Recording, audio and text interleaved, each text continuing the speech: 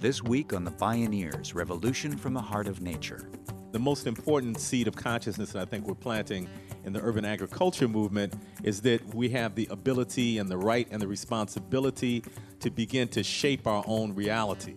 I'm Neil Harvey. Please join us for Shape-Shifting Detroit, Overcoming Drive-By Economics on The Bioneers, Revolution from the Heart of Nature.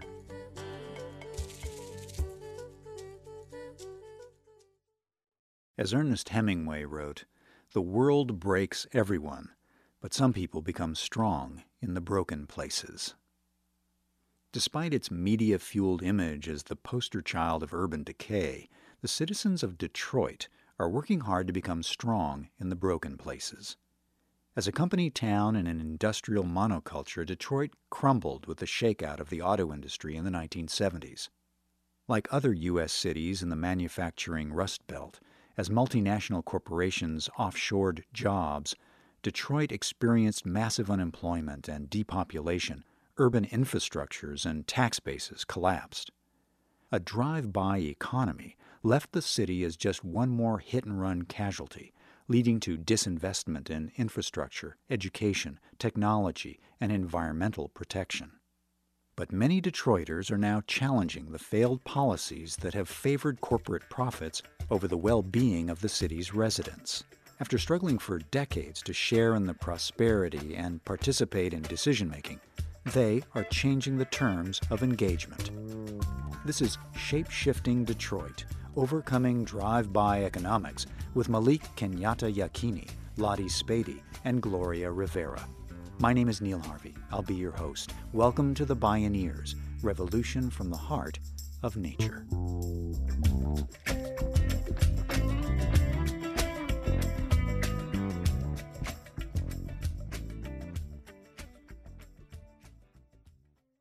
Detroit achieved prominence in the 20th century as an industrial powerhouse, being the center of automobile manufacturing for the world.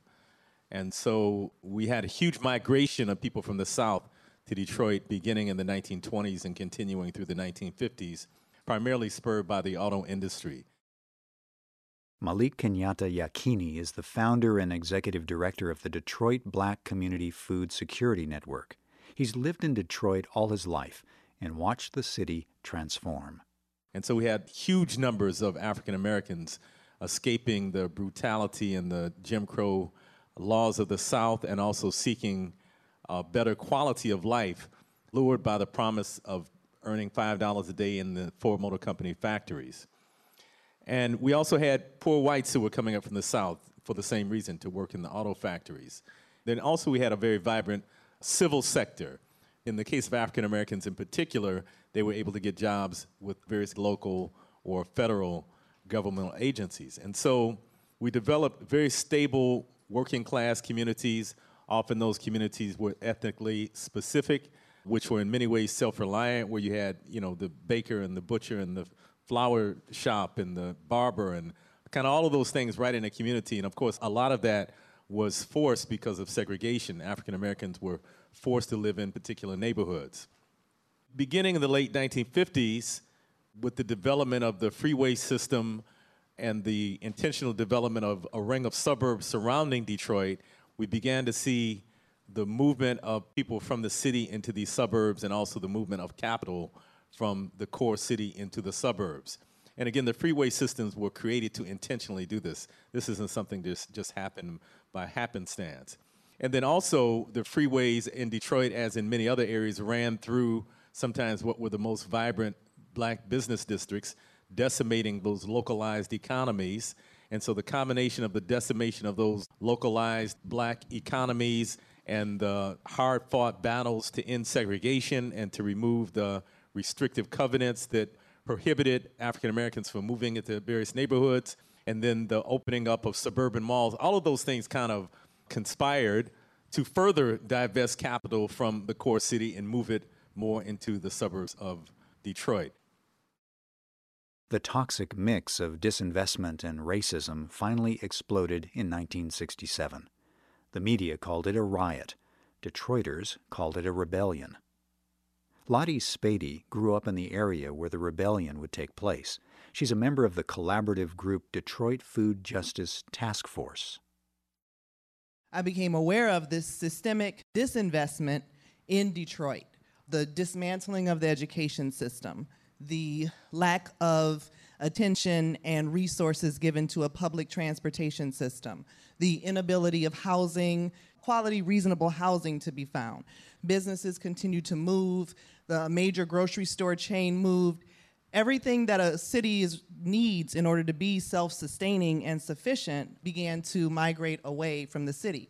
This brought the property values down and positioned it well for the phase in which we found ourselves. Now, a lot of the things you'll hear want to start the narrative around Black governance, and that was the downfall of Detroit, that you have a city that was left in the hands of Black government, given that opportunity. This is what happened. They don't talk about the preceding 4 mayors that were white that had a lot to do with everything from the KKK to tax evasion to all kinds of, trickery, things that go on in politics in general.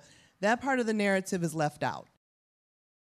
When Coleman Young was elected as the first African-American mayor in Detroit in 1972, he inherited the historical burden of the preceding decades, the largely white leadership's systematic disinvestment in the city. The polarization sharpened between the mostly African-American administration and the wealthy white suburbs. Since Young's tenure, most elected officials have been African-American. So even though Detroit's problems are the direct result of disinvestment and a shifting globalized economy, in 2013, Michigan's governor appointed an emergency manager and stripped power from elected officials in Detroit and 4 other cities with Black leadership, comprising half the state's population. These unelected officials were given full control to slash budgets and make structural changes without democratic accountability. It's disenfranchisement on steroids and a massive transfer of public resources to the wealthy. Malik Yakini sees an all-too-familiar pattern. In my estimation, what we see happening now in Detroit, in some ways, is Black Detroit being spanked for having the audacity to try to take state power and to try to exercise self-determination, much in the same way as the nation of Haiti continues to be spanked for having the audacity to have had the first revolution in the Western Hemisphere. And so I think what we're seeing play out now is a combination of racism and classism in the city of Detroit. Buy when there's blood in the streets, as the 19th century banker Baron Rothschild was reputed to say. Detroiters believe the so-called emergency solutions being put on the table are designed for buyers who benefit from blood in the streets, selling off major plots of land and public goods at fire sale prices. Catholic nun Gloria Rivera of the Sisters, Servants of the Immaculate Heart of Mary Order, grew up in Mexico City, where her father worked with the poor. She developed a deep commitment to social justice. She co-founded Great Lakes Bioneers Detroit, which directs Bioneers Network initiatives in the area. When she moved to Detroit in 1994, she found a failed economic model that has been steadily foreclosing the future for the vast majority of the city's residents. You have all of the desire to bring in businesses and to create new jobs from that perspective, and perhaps through technology and innovation and all of that.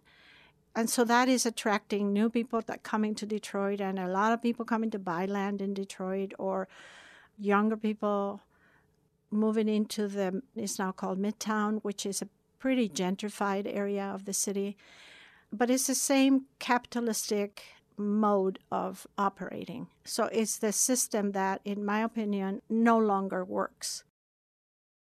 At the same time, the city is giving fire sale perks to sports arenas, casinos, and wealthy developers, Gloria Rivera also sees a new system being born. For 20 years, she's worked with the people who never gave up on the city, including Lottie Spady and Malik Yakini. Food is at the heart of their efforts to create community resilience. Detroit has one of the most robust urban agricultural movements in the country, and a proud tradition of urban agriculture. As many African Americans migrated from the rural South, in the 1890s, Mayor Hazen Pingree nicknamed Potato Patch, convinced wealthy landowners to allow the unemployed to grow food on part of their land. During World War II, victory gardens were widespread. Under Coleman Young, the Farm a Lot program provided city support with tractors, seeds, and plants to grow food in vacant lots. Now today, over 1,400 community and school gardens are flourishing. And by the way, the entire city has only one major supermarket, the result of disinvestment on a starvation diet. Malik Yakini is the co-founder of the Detroit Black Community Food Security Network, which he sees as a movement for food sovereignty. One of my teachers and comrades, Raj Patel, says that you can have food security in prison. So food security really just speaks to having adequate amounts of culturally appropriate food. So what we're talking about is much broader than that. We're really talking about shaping a food system that we have control over and that functions in our best interest. And an important part of food sovereignty is food justice.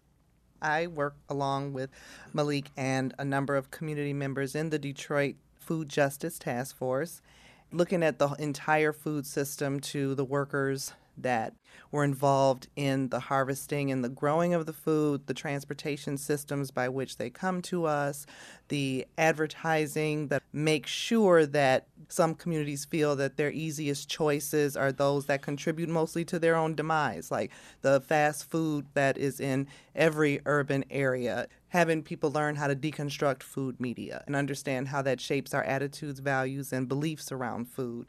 An important part of that also, building on what Lottie was saying in terms of where we go in Detroit to get our food. Mm-hmm. First of all, public transportation was intentionally underdeveloped in Detroit because Detroit is, of course, the auto capital of the world, or it was. So if you don't own an automobile, you're subject to the bus system, which the buses may come, they may not come. You may have to stand there for an hour or longer. And so for those who don't have autos, the choices about where to obtain healthy food are severely limited. So we have a number of Detroiters obtaining food from what we in Detroit call party stores or convenience stores, or even worse, gas stations. And most of those so-called foods are packaged foods that are full of preservatives and full of artificial colorings and have just a devastating impact on health. The Detroit Food Justice Task Force is working to improve access to healthy foods. As a member, Gloria Rivera has helped create a program called Cook, Eat, Talk. Members visit neighborhoods, invite people to meals cooked with locally grown food, demonstrate recipes, and spark conversations about local food issues. So it was like an analysis of what are the sources of food in your community, and for the most part, there weren't good ones. Where can you find better food? And so it gives an opportunity if somebody wanted to start a garden, or if there was a farmer's market, but people were not aware of it. So it brought the neighbors together to talk about the issues, but also the solutions, as realistic as possible, because we were not going to create something overnight. And then over the dinner, we continued to talk about the systemic parts of it. Why is it that Detroit doesn't have any food chains, that all of them have left? As a person in this community, you have a right to access to good food. That is a human right. So what can we do about it? One of the group's actions focuses on improving the quality of food local stores carry. We gave everybody a questionnaire, a survey. If they wanted to, could go to their grocery store and just fill out what they saw. So is the meat, does it look green instead of red? And what is the produce like? And what are the prices? And what are the expirations? So they just take a one-page survey, and all they needed to do is write the name of the grocery store and the address, and the people from the other organization would follow up with the manager so that they didn't get caught, because this is a place where they buy. So you didn't want them to get abused by a manager or something worse. So that is a tool for resilience and empowerment. We're also holding classes all the time for community members at free or little charge around canning, drying, how to make your own medicinal herbs, how to make your own deodorant, just the real basic essentials that we can always spin into a business, but we can trade amongst ourselves. Those type of low-tech survival skills that are necessary. And we're doing that work with children so that there's a time when they're not able to remember when we were not self-sufficient. They're growing up seeing their parents and elders and sisters, actually making and doing these things, and we're having them get their hands in the dirt early and seeing what is produced at their fingertips. Like, I did that. I made that happen. So that's one of the big visions, I think, that we're working for, is this revaluing of the kinds of work we do and the effort it produces in such a way that it's not commodified, but it is truly a way of life. Not only are people doing gardening and planting seeds, but they're also planting seeds of consciousness. And the most important seed of consciousness that I think we're planting in the urban agriculture movement is that we are fully human, and as full human beings, we have the ability and the right and the responsibility to begin to shape our own reality. Planting seeds of consciousness, harvesting people's agency to shape their own realities. More when we return. This is Shape-Shifting Detroit, Overcoming Drive-By Economics. I'm Neil Harvey. You're listening to The Bioneers, Revolution from the Heart of Nature.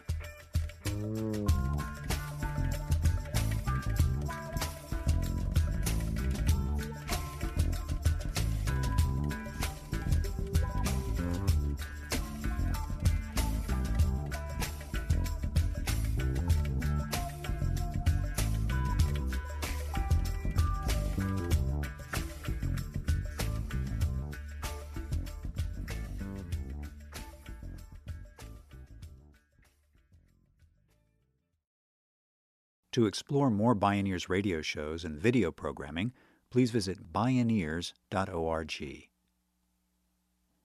When Whole Foods decided to open up shop in Detroit as the only large supermarket in town, the Detroit Food Justice Task Force got involved to ensure the move benefited the local community.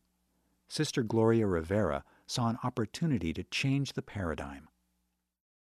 And we decided that this is a corporation moving in. They got all the green lights from the entity that facilitates all businesses coming into Detroit, and they're getting tax credits.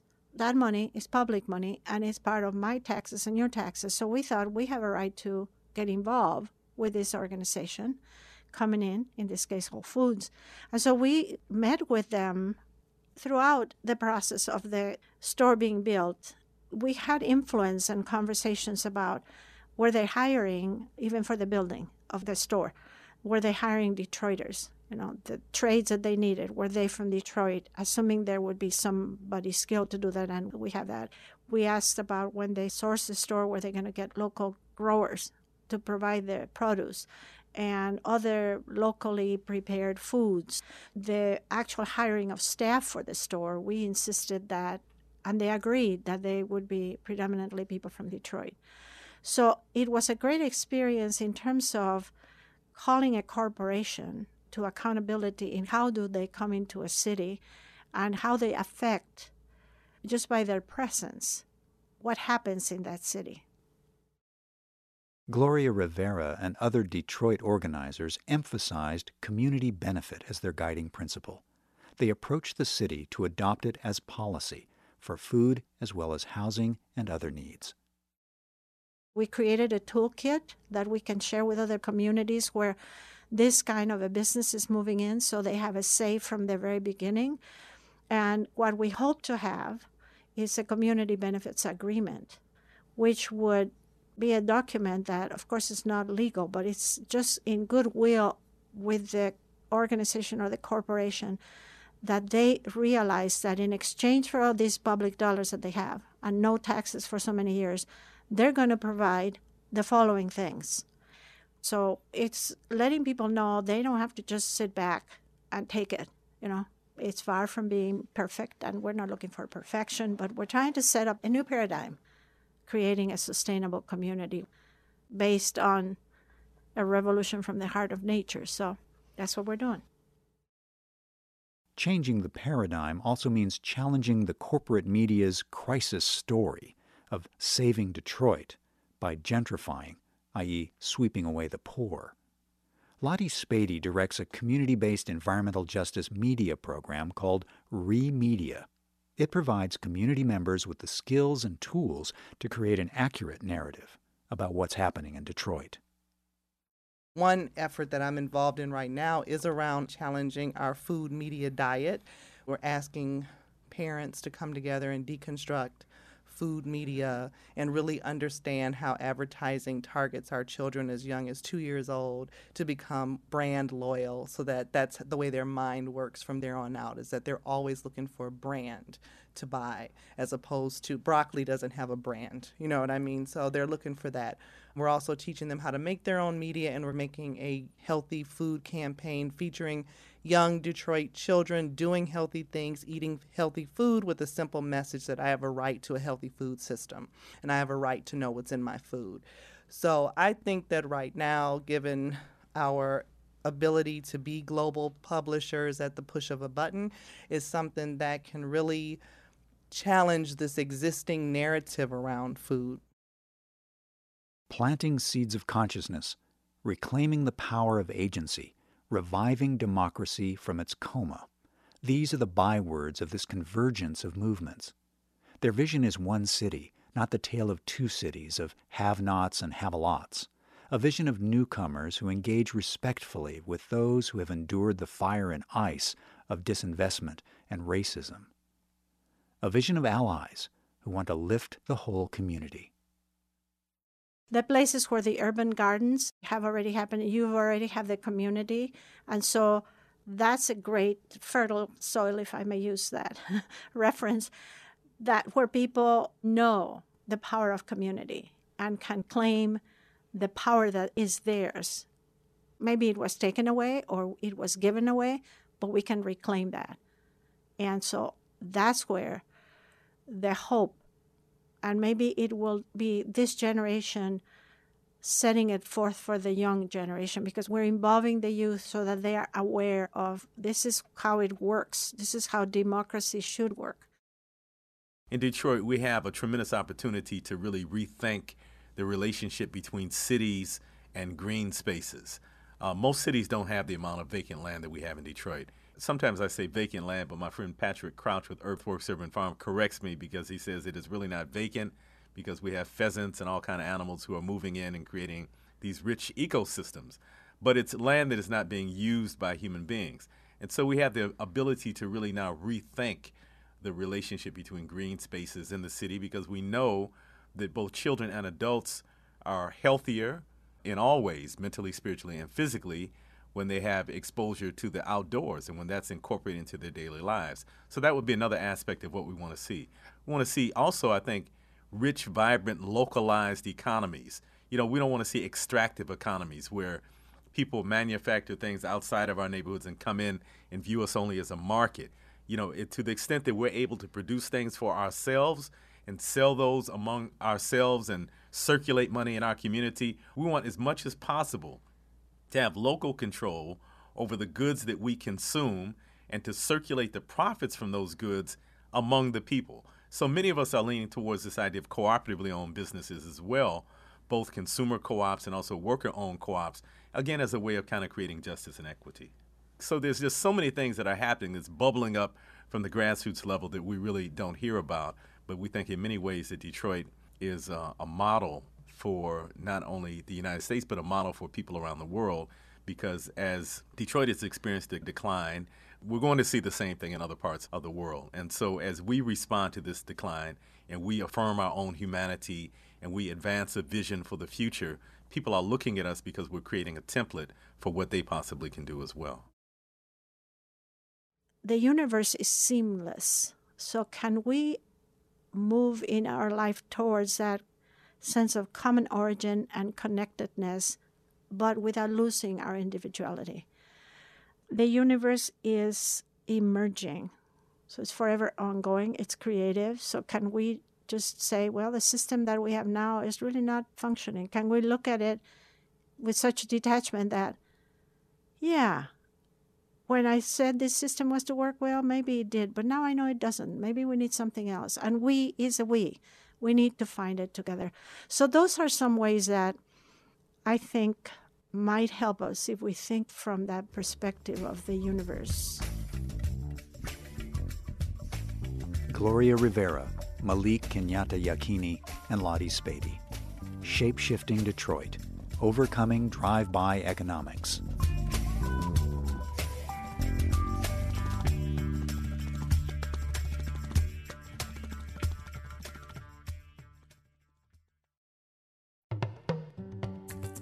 You can hear more from Sister Gloria Rivera, explore more Bioneers radio shows and video programming online at bioneers.org. For information on attending the National Bioneers Conference and Bioneers events in your area, please visit bioneers.org or call 1-877-BIONEER. The Bioneers, Revolution from the Heart of Nature is a production of Bioneers and Collective Heritage Institute. Executive producer, Kenny Ausubel. Written by Kenny Ausubel. Senior producer, Neil Harvey. Managing producer, Stephanie Welch. Distribution is by WFMT Radio Network. Interview recording engineer, Jeff Westman. Our theme music is taken from the album Journey Between by Baka Beyond and used by permission of Hannibal Records, a Rykodisc label. Additional music was made available by Sounds True at SoundsTrue.com. For more music information, please visit radio.bioneers.org. The opinions expressed in the Bioneers Revolution from the Heart of Nature radio series are those of the presenters and are not necessarily those of Bioneers and Collective Heritage Institute, the underwriters, or this radio station. My name is Neil Harvey. Thank you for listening. I invite you to join the Bioneers in inspiring a shift to live on Earth in ways that honor the web of life, each other, and future generations. This is program number 0614.